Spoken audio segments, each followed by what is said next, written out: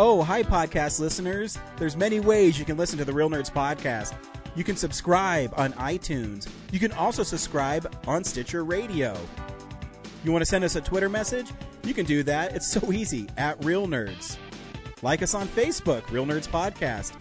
You can visit our website, realnerdspodcast.com, where there'll be a lot of articles for you to not only read, but to listen to our previous shows. Do you like your stories told through pictures? Then you can also follow us at Real Nerds on Instagram. You can also call us, 720-6nerds5. Thanks for listening and enjoy the show. Camera, action! Well, a real nerd knows who shot, and a real nerd can follow the plot, and a real nerd Doesn't can... talk film! I'm sorry. Take it outside.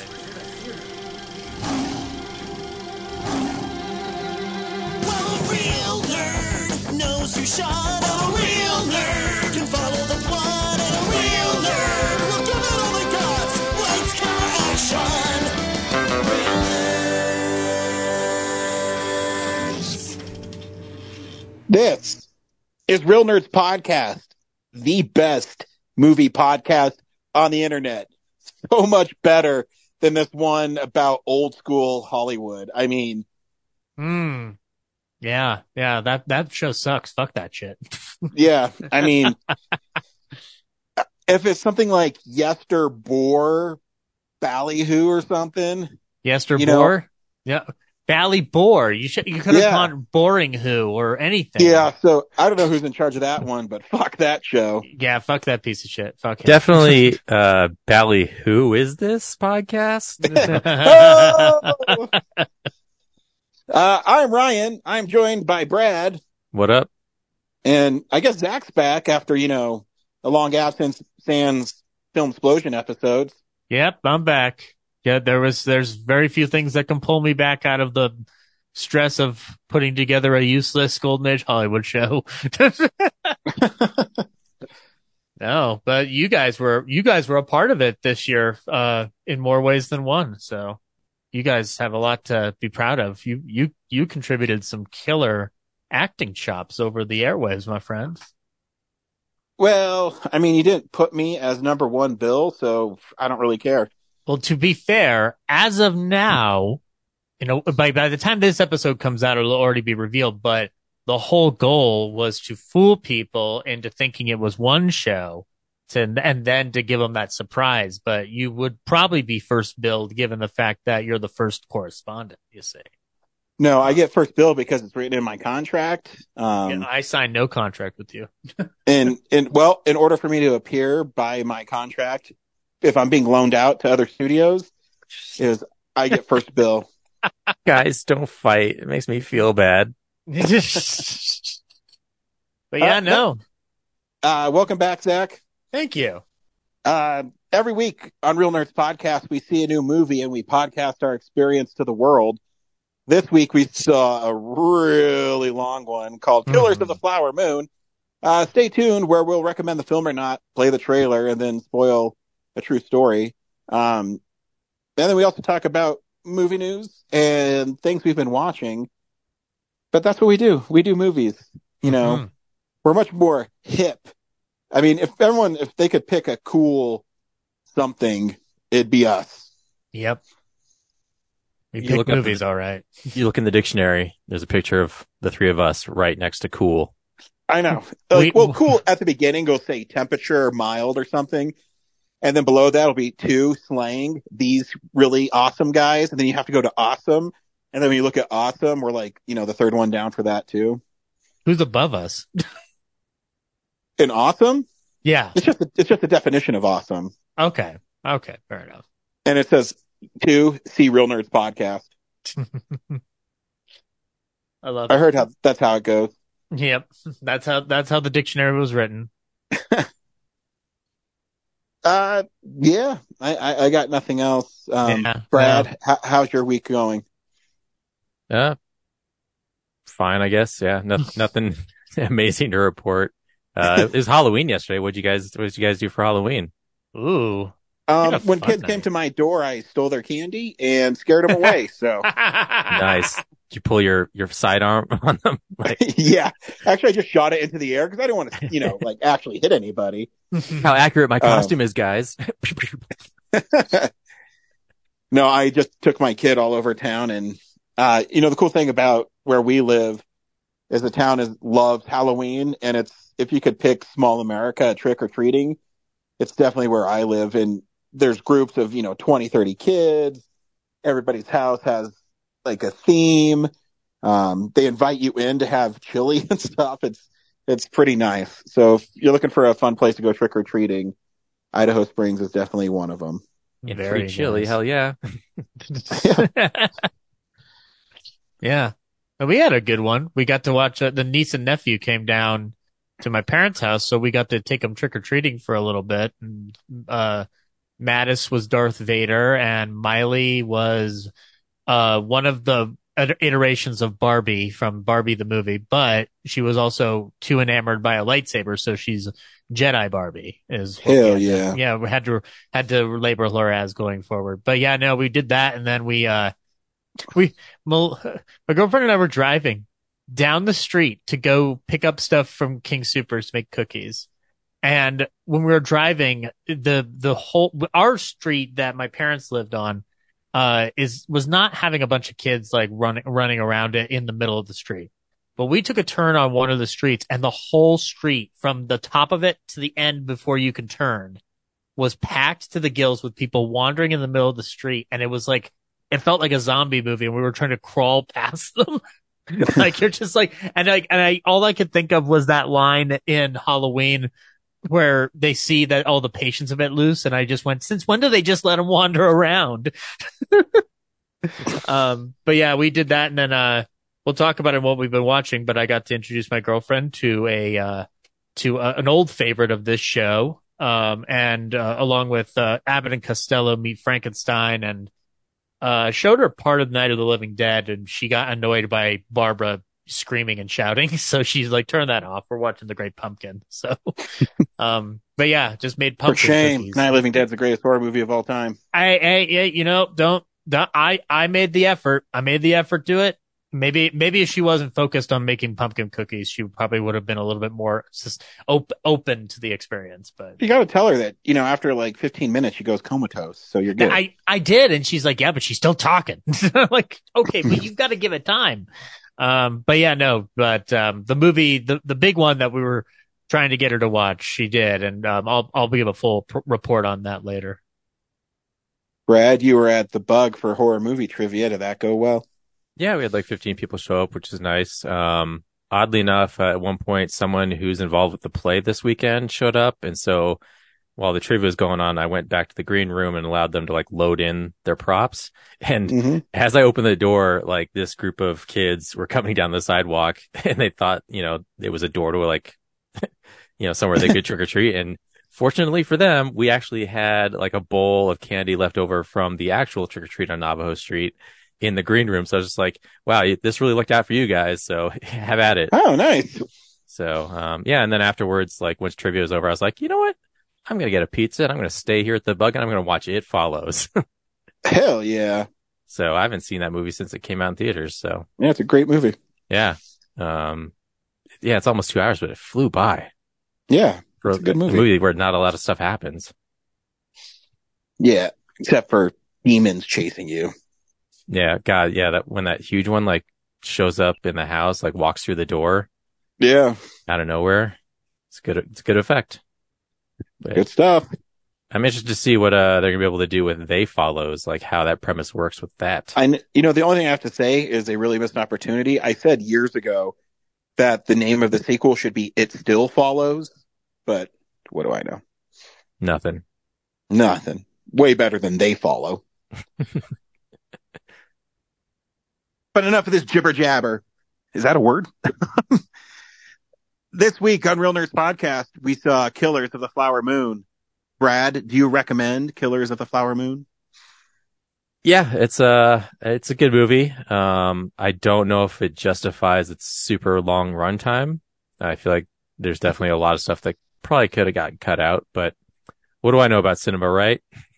Yeah, I mean, you need someone to tell you that real cinema is $200 million dramas and not $200 million superhero movies. Yeah. Zach, Sorry. I thought you were done, Brad. No, I was gonna say just yeah, one of the most evil things I've ever seen committed to film. Story wise, just so tragic and yeah. Zach, do you recommend Killers of the Flower Moon? I do. It's one of the best films I've seen this year. I have some. I guess it would be better to just talk about it in the spoiler section, but there are elements of it that I objectively have certain issue with. And objectively, as an editor, I do agree you probably could have trimmed back on this. But as a Scorsese fan, I just enjoyed having as much of the runtime as we did. So I guess in a sense, subjectively, I just enjoyed living in that world for as long as it did to give me this full detailed story of this very tragic, instance in our history. And I think that the ending scene, we'll talk about it, but it's one of the most perfectly executed, not for the reasons people think. It has to do with what it does in subverting a very tired trope. And I will say that of movies about Native American plights made by white directors, Scorsese is 10 times better than Kevin Costner or Michael Mann. Like he actually speaks an honest truth without sugarcoating it with white Western jargon. So yeah, I recommend people go see it, whether in a theater or when it comes out to Apple TV. Just give it a shot. I think I lean a little more towards Brad, and I think actually Brad liked it a little more than I did. The movie is really well made, of course, and I think Robert De Niro is really good at it, but it felt meandering at times, and especially when the opening is a really big gut punch, and yeah, I mean it's well made. It's hard to justify that long of a runtime, but it still moves by fast enough where it didn't bother me very much. But like Brad said, I think you can definitely trim some of it, and still tell an effective story. But we'll get into it. Here's the trailer for Killers of the Flower Moon. You know, you got nice color skin. What color would you say that is? My color. Osage. They have the worst land possible. But they outsmarted everybody. The land had oil on it. Black gold. Money flows freely here now. I do love that money, sir.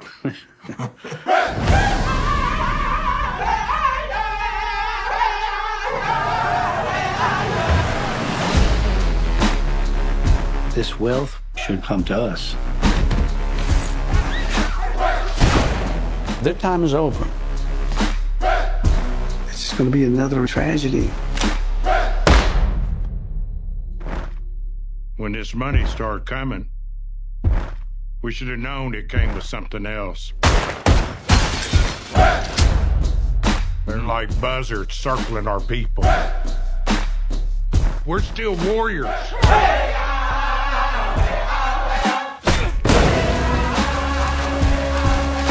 I ought to kill these white men who killed my family. I need you here. I am right here. You've got to take back control of your home. I was sent down from Washington, D.C. to see about these murders. See what about them? See who's doing it.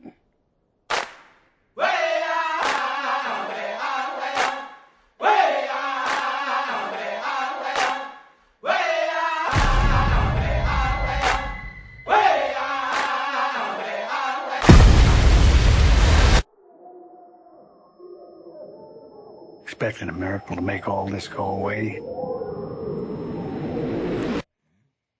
You know they don't happen anymore.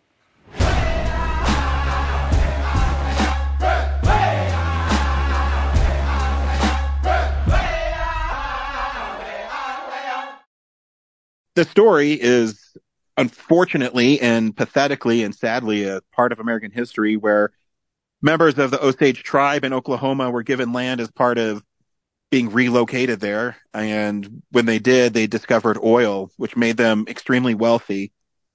One of the rules they had, though, is that they had to have a white person be like a caregiver for them. And by doing that, there's also this caveat of leaving it to family members. And it was exploited by a man they call King, played by Robert Downey Jr., Robert De Niro. And he could have played it. He could have. Yeah, he could have. And basically, it's the story of how these poor people are murdered and slowly poisoned to death in order to get land and money from them. And there's just, I will say that what's really great about Robert De Niro's character in this is he plays it in a way where you kind of like him at the beginning, but there's something sinister behind him. And I'm familiar with the Osage murders on a surface level, so I knew who that guy was, and I knew he was no good. But it is a great character piece where he can kind of, say, "Hey, I'm here for everybody," and you can see his machinations where he is actually manipulating these people and using them, and he disguises it in a way of being their friend and their leader of their community. There's a strange patrician vibe about him where he's like you said, he's well loved by the community, and he gets to do something that Joe Pesci got to do in The Irishman, which is play against what you're expecting. Because if you see Robert De Niro in a Martin Scorsese movie, you're expecting something, and he gives you this totally immersed performance of a Western villain, essentially, like the greedy land grubber. And it's such a soft menace in a lot of places. Like there's only a few times where he's screaming and shouting, and one of them is after he gives Leonardo DiCaprio's character a good paddling on the butt. But it's unnerving up to the very end to listen to him speak, because he's still trying to weave or web together some kind of way to keep his nephew ensnared in his grasp. It's a very, very striking performance. I don't think it's not the kind of performance that's going to get him an award or anything, but I think it's like one of the best roles he's had in a long, long time. Brad, what were your first impressions of the film? My first impression was like, hell, this is like The Departed, but for the Osage story. Yeah, there's like for all the talk about it being like this platform for like Osage actors, like I didn't feel like it really was. They get a lot of passive roles, and obviously all the white characters get the most interesting active roles. And Lily Gladstone, I think half the movie she's just gets to sit in bed and like look sick. Yeah, that was a problem I had with the film, is I wish she was given it. If you're going to be that long, my argument would be you got to fill more screen time with her and from her perspective in the bed or out and about, whatever it is. But I sort of get why he does what he does. I'll mention in a second, but I get why he does it. But yeah, I agree. She should have had more screen time. And it seems like those moments are just like excuses to break up the, something to cut away to so we can like pass time or something between scenes from the other stuff. So that was kind of disappointing. Yeah. I'm going to just piggyback off you really quick, Brad. I agree, because I mean, this is where where they can trim this movie. And again, the performances are all really good, but I didn't need, 7-8 scenes of her in bed, getting a shot where he's, just telling her what's going on. And there's not too much dialogue. And my biggest problem with her character is not necessarily her role, but I didn't, since we're in spoilers, I didn't like that. One, this part isn't really true to the story, but where she only decided that, Ernest was not a good man, and when she found out that he was giving her arsenic and poisoning her, not the fact that he arranged that her sister gets shot and that he blew up arranged to get her other sister blown up. Yeah. Like that, I had a really big issue with that characterization of her, where, this is I'm going to be with you even though you've killed my whole family. Or facilitated it. Yeah. Yeah. And it's just that part, I think that she was so thinly written, and the actress in the film is really, really, really good. And I think there's just a missed opportunity. I don't think anybody in their right mind would stay with someone who is directly responsible for murdering their family. Yeah, there's an issue in that department, and I think that, frankly, no, don't get me wrong, I like the way she confronts him at that final scene, but yeah, she needs to be a little bit more pissed off earlier on, let alone throughout. And then one more thing, like the whole conviction. The whole conviction process felt drawn out too, because I was like, we already saw, like, we know who did it, and it just feels like we're just watching scenes of them coming to terms with it. And I don't know if I needed all those details. Like, I wonder if that is the result of how they overhauled the script, but wanted to keep the FBI thread intact, because this script was supposed to be an FBI procedural until Leonardo DiCaprio basically went to Scorsese and said, why is it from this perspective and why is it not from the community's perspective? And so they flipped the script. The one thing that they do, that it's one of the reasons why I don't get entirely angry about the way they kind of subvert the expectation of it being a great Osage Native American platform film, is that it does something in a Western that I appreciate, having gone through a lot of John Ford and John Wayne and other Westerns from that era that Scorsese admires, is that there's a tendency with a lot of his films to find empathy or sympathy with the most relatable character in the room, which usually will be a cis white male. And what I appreciate is that this movie gives no viewer ever watching this film an excuse to empathize or sympathize with any of these cis white males on screen, because from moment one, they are out to destroy this community. And in a certain sense, it's a nice subversion of a trope where this is a genre where people will think that John Wayne in The Searchers is a hero, where he's not. He's a horrible human being. And I do appreciate that this perspective allows for no excuses in terms of who you're supposed to side on with this story. I understand, though, why it's flawed. And yeah, it definitely needs trimming if that's going to be your focus. Yeah, and when I say, the Osage don't get the best roles, the opposite would be that they'd have to play the villain roles. But in this kind of story, that wouldn't be much better, because then you'd be like, oh, well, you made them all the bad guys. And yeah, and in a certain sense, I guess it's in the long run, it's probably better that he didn't try to. He and Eric Roth didn't try to think that they could write Osage material with them not being native writers. That's a thing where I'm like, okay, they at least knew a boundary that they shouldn't have crossed, because if they tried to insinuate knowing anything about an indigenous experience, it would not be it wouldn't feel authentic, and there would be complaint over that as well. So I think they kind of took the route that they could.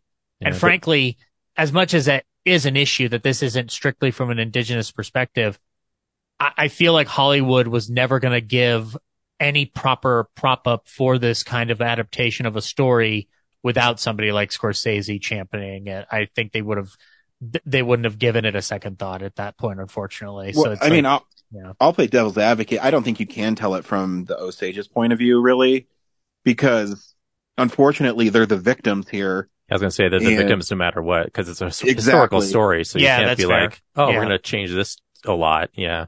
No. Unfortunately they're going to, because of the situation in the whole scheme of stuff. Right.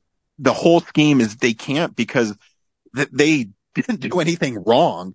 So you can't retell the story to make them, have different characters or whatever, because what is their big thing that they did? They entrusted people to help them, and they were taken advantage of. I feel like So- if you do that and it turns into a horror movie and not a historical drama, which is an interesting thing to think I mean, about. I think you could say it's a horror movie because Well, yeah, it is a horror movie too. I will. Like, yeah. I will say, probably my favorite scene is I think back and I look at the whole film is actually the first scene with De Niro and DiCaprio together, Mhm. because De Niro is prodding him for information to set him up to marry an Osage woman. Yeah.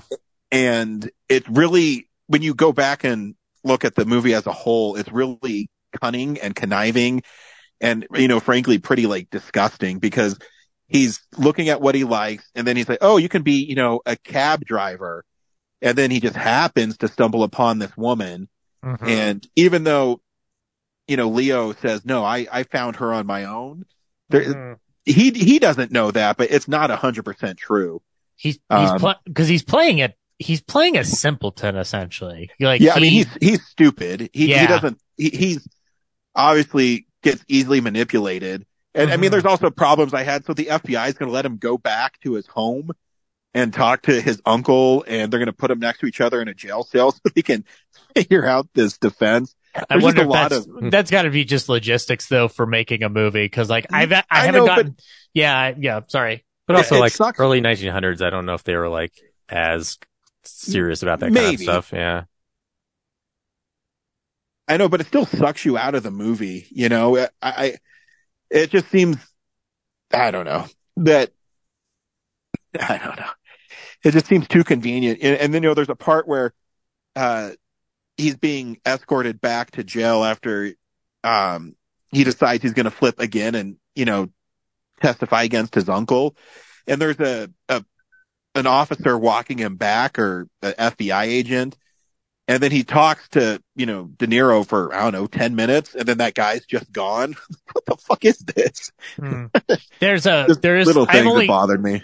I've only gotten halfway through the audiobook of, David Grant's book that the movie's based on. It seems like, and this is an interesting part of why it's weird that they go down the route that they do from the point of view that they do, is of all the people involved in that case, from what I've read and from what I've listened to thus far on the audiobook, is that Ernest Burkhart is somebody we have like a pretty much the least amount of information about, unless it pertains to his marriage to Molly. And so, and as a result, I feel like they're trying to flesh something out for the Burkhart character that in turn has to lead to some coincidental blocking and adaptations. I understand what you're saying. It's convenient, and I think it's unfortunately designed because it's a character you do want to examine, of like, why would you do this to somebody that you claim to love? But at the same time, they have to wrestle with like, well, he never wrote a diary. We have nothing, like yada, yada, but yada. They also, I mean, the movie glossed over that he actually was convicted of killing, her sister and that guy in the house that blew up. Yeah, they do it at the end, which we can talk about whenever we're ready. But I think that, like, there was some scenes in the movie that I felt were, in terms of, I know that there's been discussion about like the whole $200 million price tag on this thing. And I thought a good chunk of that might have been actor salaries and other elements involved. But I'm watching the film 2 times now. I get it. It's in building those physicalized sets. And I know that that's a big price tag for a drama, but I'm happy that it got made with that price tag from the simple perspective of watching him play with period detail and playing with that visual acumen and aesthetic. I think really the only true CGI shots in the movie are the landscape. Well, the landscape, that and the landscape though of the oil derricks, the wide vista shots and whatnot, and everything else seems to be on a more practical scale. So like, it's nice to look at that detail. My issue with him in this price tag isn't the price tag. It's he degrades films because of their price tag, because of what they are. And he's no better, because he's sitting there saying that, Marvel, DC, whatever, is the death of cinema. I would argue that his $200 million straight to streaming movies are the death of cinema, because the only way he's going to get that movie made and the way he wants it to get made is if he goes to Apple or he goes to Netflix for The Irishman, because they're the only ones who are going to put that up. He's talking out of both sides. And I'm not saying that the film doesn't look great or it doesn't deserve whatever. If he's able to get that money and he puts it on screen, good for him. I just take issue with, you can't say stuff like that, because then people are going to attack you, and then you say that they're ruining cinema. But I think you putting a $200 million movie in limited engagement, then putting it on streaming is way more harmful than a superhero movie. I mean, yeah, and I have my own complicated opinion about the very recent statements he's made, not necessarily the ones back with The Irishman and whatnot. But the one thing that I don't agree with is the way he's been creating tribes with that statement, because it's not smart to create tribes in film land, because all that does is cripple the mission of seeing a movie in a theater, period. Yeah. And you can have room for both. You just tell a good story. And here's the thing. The movie is good, but I mean, I guess I had an issue with the end of the movie, because it's not that it's a radio play and I get what it's saying, but it was putting himself in that cameo to say those words makes it lose the impact, and it's eye rolling to me. I'm on the opposite camp, but I understand objectively why somebody would come away with that thought. My take on it was, number one, I appreciated that scene over just a bunch of blank text that says, oh, the Osage murders were blah, blah, blah, blah, blah, never mentioned again. What it did for me, and I think part of it is it's not about the radio play aesthetic. It's about knowing what radio history was back then. And for context for the audience listening to this right now, the only other time that this story is talked about in film is in a brief section of the FBI story starring James Stewart. In a brief section, mind you. And what those radio plays back then were doing with true life stories or FBI stories like that, where they're adapting a true story, is that they are, digestible pieces of content for a hungry listening audience. And what was very shocking to me as a fan of that medium and watching that scene was realizing that, with the exception of that one brief stint mentioned in the FBI story, this story that we have watched unfold was reduced to nothing but an anecdote throughout a good chunk of the last parts of the 20th century, and did not receive the outrage that it deserved over time. Now, part of that's because our respect for indigenous people was not that glowing or thrilling up until maybe this current century. But it, to me, felt like a damning indictment of how we've treated this kind of story of injustice. And it's no different than people learning over the last 5 to 7 years about the incident in Tulsa. And they keep mentioning that in the film too. And one of my issues is that they shouldn't weave in Tulsa too much, because you're kind of relegating that to nothing. Whereas I would love for somebody to make a movie about Tulsa and why it's an important moment in our history. So I feel like what it does is it gets across the point of not just what happened after the fact, but it also manages to tell people, like, do you understand that this has been nothing but a relegated portion of our history, reduced to nothing but digestible content and anecdote on a true crime radio show. But I don't have a problem with that part. I'm talking about the Scorsese cameo. I think that that's just a decision you make. I mean, I think you could have gotten Larry Fessenden to say those words, honestly, because Larry Fessenden's in this movie and everybody just wants to talk about Jack White being in that scene. I'm like, Larry Fessenden's in a Scorsese movie. This is really cool. I get it though. Yeah, it's a little self-serving. I understand. And he's got 2 other audio cameos throughout the movie as well. So he's kind of all over the map on this film. Brad, be our tiebreaker here. What do you think? I mean, I agree with that was a nice way to do the epilogue text on Black as I watched it, like as soon as it happened, I was like, oh my God, Zach's just going to cream himself over this scene. But yeah, as far as like who's doing it, I didn't care. Like, it's like, oh, it's Scorsese and he's a little stilted. But he's 80, he's earned it and do whatever he wants. But the concept of it, though, that I appreciated that. I was like, cool. It's not just a text on screen. Well, you're both wrong. Scorsese doing the last part takes you out of the movie because it's distracting. Okay.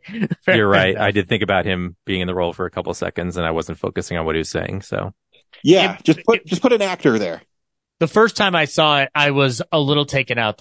When I saw it the second time with my folks, I was far more appreciative of him doing that as a director. And it's almost, for me, I looked at it as like, in a weird way, it feels like him admitting like, look, maybe I shouldn't have been telling this story, but here it is. So deal with it. Like, I don't know, but it's definitely like it's a cameo that's not needed, but it's almost like, who else do you get to do that? Like, do you have Jack White's cameo extended to that portion, or Larry Fessenden? Or I mean, you don't have to have anybody distracting. Just have the dudes who are in the play.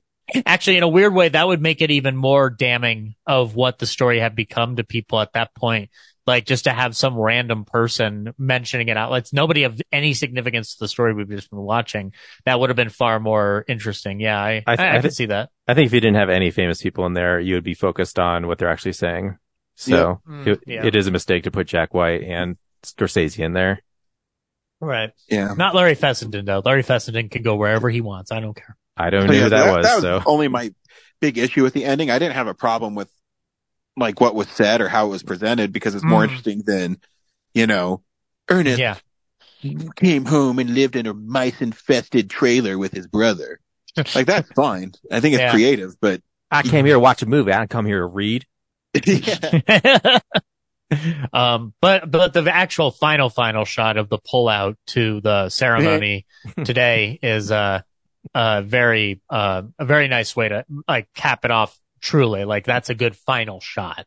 It's like I said, it's I have issues with it, but for me, what I was looking out of it as a Scorsese fan, I got everything I wanted. Like, I can't completely complain, but I agree objectively. And as an editor, I'm looking at it going like, I'd tighten up here, but I'm also not Thelma Schoonmaker, so who am I to really judge? Like that's the part of me is like, as a fan, I want more of it. It's like when people want a 3-hour Avengers movie. I get it. I want all the content I can get. I do also understand how those things need to be trimmed down. Like, as much as I love The Irishman, I objectively see where you can trim that to a 3-hour film and not 3.5 hours. But I get it. Yeah, because I'm right. Yeah. Also, yeah, when, you never see the first sister's death, like on screen until the very end when they recap it. Mm-hmm. Just like, I don't know if I needed to actually, like, I feel like it's more powerful that we never saw it. And then it feels like you're just showing me what I imagined anyway. So it's like, that could have been shortened. Yeah. Here comes a big question, because this seems to be a controversy over the internet. Is Brendan Fraser any good in this movie? I mean, he's fine in his role. I mean, thank you. like good old boy lawyer who I expect to be a bad guy. So yeah, he plays it well. Yeah, exactly. So shut up, internet. He's not being hammy. He's doing exactly what the role asked him to do. Yep. And that's Killers of the Flower Moon. Next week will be. Here's the big movie news of the week. It's real news. No, I ain't got anything. I keep on. I mean, the big thing is they keep on shifting release dates because of the strike, and I'm grappling with what's offensive and what's not anymore. So, in the new Snow White live action film that they have coming out, they don't want to cast little people as dwarves because it could look bad. So instead of giving those people roles, they make completely CGI models of the dwarves. I don't understand what's going on. Yeah, that has me a little puzzled too. Yeah. Yeah, so we're going to just erase little people? That's not That's cool. what I mean. Like, isn't it better to have them in the movie? Because you're not making fun of them, right? No, but I guess the question comes up is it engaging in a stereotype? Like, I see both elements of this, and like, I don't know, like I saw the photograph. But what, one of them sleepy? I mean, No, it's more I get that yeah. But I mean, you're still taking jobs away from hardworking actors. That's the other element that I see, which is just like, okay, yes, Peter Dinklage has an opinion on it, and I fully respect his opinion on that story being retold and how it's just not a momentous move forward for little people actors. But I also understand how little people actors would like work too, you know? Yeah. Is it more offensive to have like a normie be in a green suit and then make them a dwarf? I mean, I don't know. They're doing that in Wonka. Yeah, exactly. That's what I mean. Like, where's the line drawn? I'm having a hard time wrapping my head around this because I would rather see like, Warwick Davis as grumpy. You know what I mean? I have a third opinion, which is why the fuck are they remaking Snow White when they can make an original piece of material? It doesn't make sense, especially after Pinocchio proved that you guys don't have a handle on this anymore. I mean, back when the first Snow White came out, I'm sure there was someone saying like, why are they even adapting this book? Like, it was perfect as a book. I don't understand why they adapting this book. No, the big complaint was, why is he spending close to $1 million to make a movie? This is fucking crazy. To be honest, like, and this is, I know, isn't this one supposed to go to theatrical, Brian, or is this straight to? Not till next year. Like my Mission Impossible. Fuck. Yeah. I have a question about that too, but I'll just say that, like, see, this is the thing that, like, this is the part of the Scorsese thing that I do think is like, okay, instead of making a bunch of IP material like Snow White, which people are going to barely go to, make a new story, put that into theaters and give it a chance to thrive. And I don't think that a remake of Snow White is what anybody was asking for, especially like, I don't agree with the son of David Hand, the director of the first Snow White, being mean to Rachel Zegler. But I also understand of like, that first Snow White's amazing because it's an achievement in animation, and to just make another live action movie of it just seems kind of disingenuous. It's similar to Pinocchio. I'm just like, I don't need you to remake Pinocchio. The one we got is great. Like, we don't just push that a little harder on your streaming platform. That's also getting rid of things like Willow. Like, remake it, but find its own style and voice. Like, totally. If you're gonna, that's where the other Disney ones have been kind of boring, because you go and you're like, oh, this is just a realistic looking version of the existing thing I already saw. So it's not that much of a improvement. It's just like, oh, there's more detail. Cool. And I highly doubt that it's entrancing the interests of a younger audience, whereas you could show them a cartoon or an animated feature, whatever you want to designate it as, and get a better effect out of it, a better result. It'll entertain them more than watching a live action version of the same thing. Because the Jungle Book is good, it doesn't mean you had to keep doing that formula all over again. That's just, but from a business perspective, like, it still brings people out. I mean, we panned The Little Mermaid, but it still was like the third highest grossing movie of the year. So yeah, but that's also coming in a year where Disney's below expectations, I think is. Yeah. Something around that. Yeah. Again, it's about like they're still not making the money that they need to make. Like, I think Iger says doing way better than everyone else, though. They are, but they're not hitting the goals that Iger wants, which I really don't care what Iger thinks, because he's just one of many billionaires not wanting to pay actors. So I don't care. It's Igor. He's a hunchback henchman. Cool. That's what I figured he was the whole time.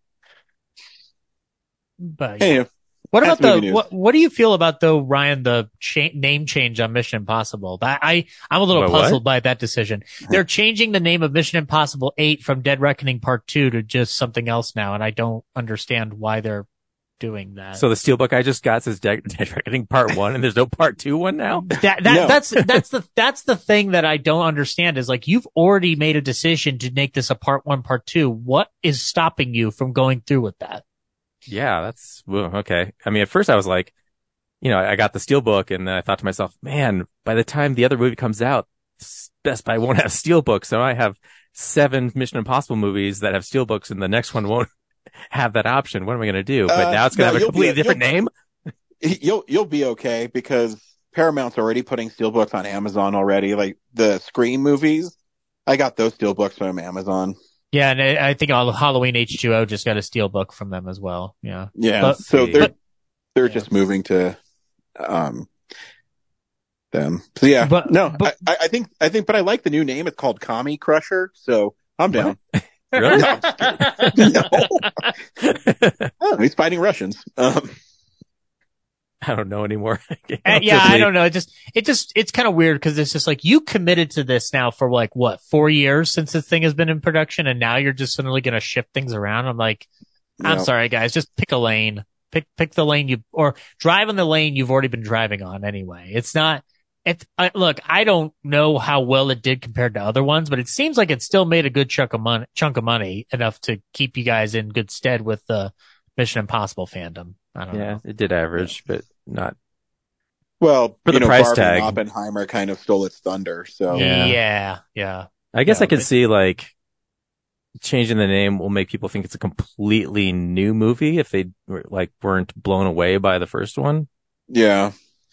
I actually read an interesting take on why, I mean, it still made a lot of money, but why it didn't make as much is that they spent too much time spoiling the stunts. Oh, yeah. It'd be better. The best stunt is in the trailer. Yeah. So it'd be better if they just kept it more under wraps with the stunts. And I was like, oh, that kind of makes sense. But I get why they highlight it because they're super cool. And it's like the second train finale in a Mission Impossible movie. Yeah. But the part where he's climbing up the train while it's falling off the edge is incredible. Yeah. But if you think of it as like a larger 2-part story, it's like, okay, this is like, an homage to what was been done before, but better. And then the second half is going to give you the new good stuff. And now apparently that's just going to look like a whole new movie at this point. Well, they already shot 80% of it. So yeah. No, I mean, it's already done, but like they're going to market it as like, hey, we made another Mission Impossible movie. Yeah. Hopefully 6 months from now, like you'll have a little bit of memory loss and think like, oh, I'm getting something completely new. And yeah, you didn't see that other one in the theater, so you're not going to know. Hey, we watched the thing throughout the week. I call it what we've been watching. So, this is the stuff we've been watching. Zach, tell me something you've watched this week. Well, we've all seen this movie before, but my girlfriend had never seen it. So for context, my girlfriend likes horror movies, but she's not into every one of them. And one of the things that she has declared up and down is that she will never watch Evil Dead or Evil Dead 2 or the Evil Dead remake or Evil Dead Rise.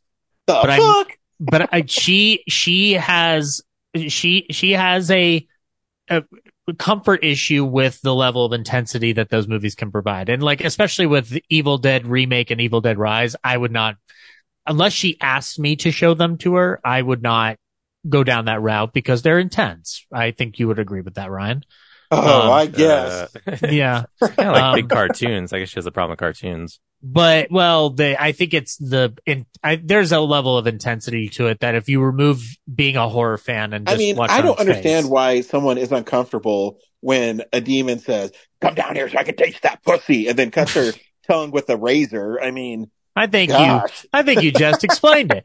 But I did manage to say, okay, well, there's this other film, Army of Darkness, that is an Evil Dead movie, but lots of fun and less bloody. So we sat down and watched that, and I needed to make sure she at least was paying full attention to the first 5 minutes because it gives her an up to speed of why Ash is back in medieval times. You just need to know that sort of like on a base level. Once the movie started unfolding, I think she was taken aback by it was set in medieval times, even though I had told her that's when it takes place.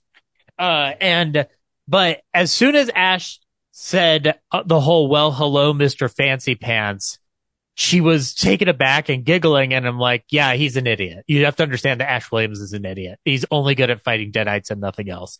And the final review from her, Ryan, she enjoyed it. She gives it a 4 out of 5. Nice. But she said that, yeah, Ash is funny, but he's also just annoying at times. And I'm like, that's the point of the character. Bullshit. Erroneous. Erroneous on both accounts. That is a 5-star movie, and Ash is a god. She like the whole God, what's the name of the maid character that he's enamored with for a minute? Sheila? Sheila, yeah. Sheila, when Sheila slaps him, she was like, yeah, go girl. And then the whole give me some sugar baby happened and her jaw dropped. And I'm like, yeah, he's an idiot and sort of a misogynist. So you just kind of have to understand that everything bad that happens to Ash needs to happen to him. Zach, you left out the most important part, that he is sexy and irresistible to women. Is why that is true. Not that he's a misogynist. Gee, many Christmas. I mean, he saved her life, and even after she got real ugly. I'm just saying. Mm-hmm. Yeah. She also, you know what she really liked though too was we had watched Nightmare Before Christmas earlier in the day, so it was kind of fitting to wrap up on a film that has really great stop motion. And she was very impressed by how some of the shots were bleeding in, and like part of the thing with Scream Factory's restorations is you can see where the effects plates are separate from the main plate. So there were some times where she was like, oh, that doesn't look realistic. But then when the skeletons are on the descent and the march, like she was very impressed by those visual effects and how goofy it got with the characters. Though she was very shocked though by the shot of the skeleton using a femur bone as a flute. She was like, what is going on? And then I was like, fun things. That's what's going on. Amazing things. So yeah, I showed her the theatrical cut though, because I was like, it's a probably little easier to get through. Yeah. And also like the ending is a little bit more absolute, whereas the director's cut has the whole, he doesn't make it back to S-Mart thing. So, that I think ended up being a better viewing experience for her, but she enjoyed it. Yeah. So like she'll probably never want to sit down with an Evil Dead movie at all, but this is one that I could show her and she'd be more than fine with it. It's okay, Ryan. I still love Evil Dead, and Evil Dead Rise is going to be on my film explosion list come hell or high water. So nice. Yeah. Brad? Yeah, I don't know if I have a good one to talk about. Like I watched a lot of stuff, but none of it was like, oh, I gotta tell people I saw that. I'm surprised you're not going to eulogize Matthew Perry in the news. We did that last week. Did we? Yeah. God, this whole system is so out of whack. So, yeah. I mean, I'll do it again. I was thinking as throughout the week, because I love Friends, and Brad knows this because Brad's known me for almost 30 years. I would record the shows on VHS, and I was thinking, my favorite Chandler moment. And to me, it combines two things I love. And it's a great episode. It's called The One Where No One's Ready. And it's a bottle episode. It only takes place in Monica's apartment. And they're trying to go to this fundraiser. And Chandler is sitting and he just tells the group, he says, Donald Duck never wore pants. But when he gets out of a shower, he wraps a towel around his waist. I mean, what's that about? And to me, I think that's my favorite Chandler line. And it always made me think, I was like, yeah, why does he wear a towel around his waist? Yeah. Yeah. My girlfriend's a huge Friends fan. So when that news broke, her heart was crushed. Yep, mine too. And I'll say that and I like Friends too. So it was a different blow on a different level for me too, but also his addiction issues. They haven't revealed yet what fully got him to drown, did he? Did they? No. My guess is, you can read that law enforcement, didn't find anything. And by the time they got there, he had already passed. So, wonder if he had a heart attack and that's how it drowned or whatnot. Yeah. I'm not sure. It's sad. Yeah, it is sad. But yeah, no, it's not even just Friends. I really liked, he did a pilot. I think it was like Mr. Sunshine or something like that. Was that Clerk cinematographer Dave Klein shot that was really good. And I like the whole 9 yards and the whole 10 yards. They're really fun movies. They're fun. He's a lot of fun in them. I've still never seen the movie he did with Salma Hayek, though. My wife and I love that movie. It's called Only Fools Rush In. Yeah, It's I still need definitely to see that. a cheesy romantic comedy, but it's a lot of fun. Yeah, but yeah, R.I.P. Matthew Perry. Well, since Brad didn't watch anything of note, I watched Mickey Mouse Trick or Treats, where Mickey and the gang get turned into monsters because they played a trick on a witch. Ooh, okay. So who turns into what monster? Well, Daisy turned into a princess because they turned into whatever costume they had for Halloween. Okay. So Donald Duck was a frog. But they use this cool stop motion animation that they used for their Christmas special. And it's really light and it's fun and it's stupid, for an adult like me to like it, but it was cute. And, yeah, but then we just watched the normal Halloween staples. My wife forces me to watch Hocus Pocus and The Nightmare Before Christmas. So nice. Nothing fun to report. I'm still playing Spider-Man and Mortal Kombat and Mario Wonder. Wonderful things. Wonderful. I'd like to hear that. I mean, I can talk about the Two Jakes or Cutthroat Island or the Dr. Moreau if you want. Or Deep Impact. Or the Phantom of the Opera. Cool. Yeah, see? Nothing. I think you talked about Phantom of the Opera last week, Brad. Did I? Yep. Well, I can't. I guess it was time just doesn't make sense anymore. It's always been an illusion. I saw Seabiscuit for the first time. You were right. It's great. It was on your Film Explosion list. Yep. Damn right it is. Yeah. Glad you like Seabiscuit. Good. My back. He's blind in one eye. He lied to us. You don't just throw something away if it's not, Yeah. It's not perfect. The one thing about that film that still that has I defended it on the Film Explosion, but I can acquiesce to this.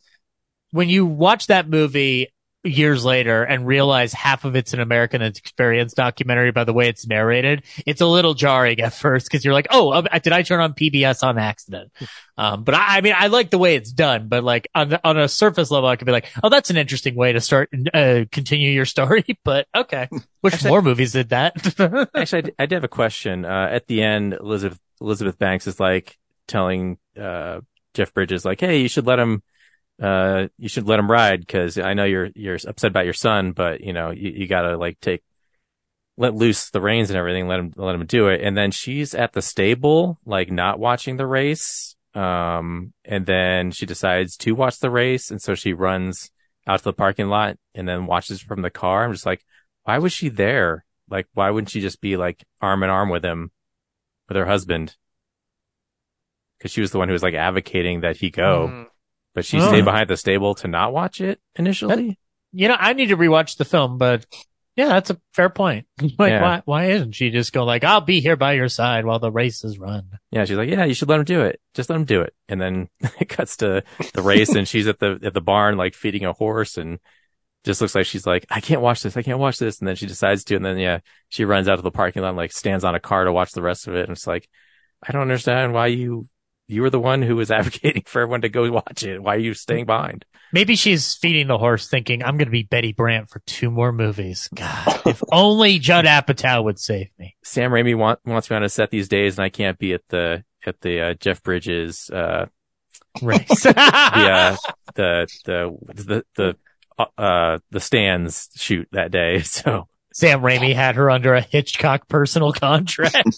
Yeah, we couldn't just have her disappear from the movie, so we just shot separate scenes of her going up late. Sam Raimi ghost directed him. I'm like, oh fuck, we forgot to put her in the scene. Yeah. Number 3 is missing from the call sheet. What happened? Oh my god. I love this fake making of Seabiscuit. Next week we're seeing The Killing.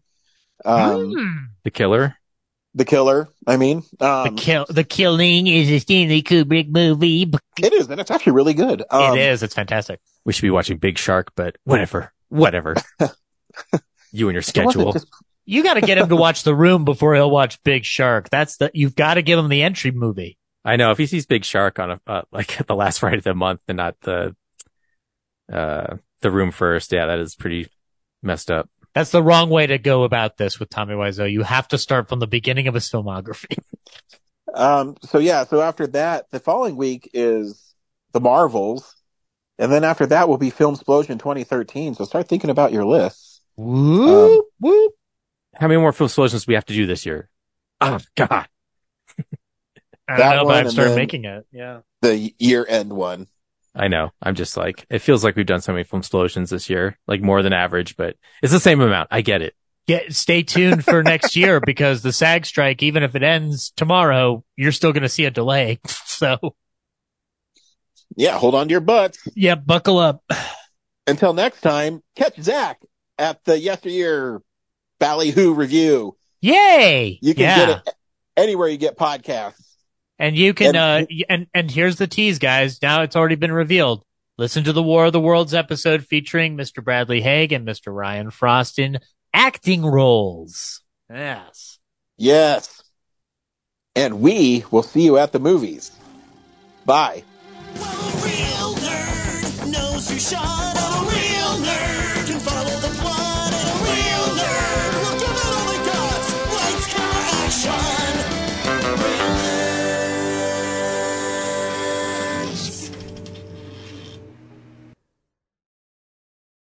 Thanks for listening to Real Nerds Podcast, a Nebulous Visions production. Stream or download episodes, read articles at realnerdspodcast.com. Stream us on Apple or Google Podcast, Stitcher, Spotify, or iHeartRadio. Follow us on Facebook, Real Nerds Podcast. Twitter and Instagram at Real Nerds.